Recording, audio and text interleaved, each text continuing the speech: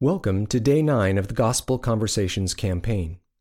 Our Bible reading for Sunday, September 17th is Romans chapter 5, verses 1 through 11, and our reader is Sherry Ely. Therefore, since we have been justified through faith, we have peace with God through our Lord Jesus Christ, through whom we have gained access by faith into this grace in which we now stand. And we boast in the hope of the glory of God.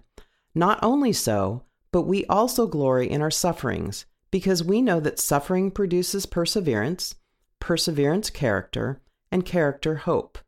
And hope does not put us to shame, because God's love has been poured out into our hearts through the Holy Spirit, who has been given to us.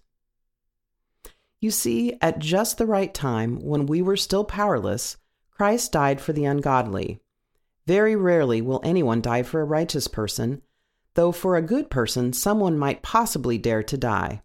But God demonstrates his own love for us in this: while we were still sinners, Christ died for us.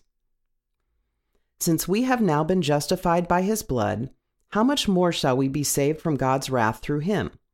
For if, while we were still God's enemies, we were reconciled to him through the death of his Son, how much more, having been reconciled, shall we be saved through his life?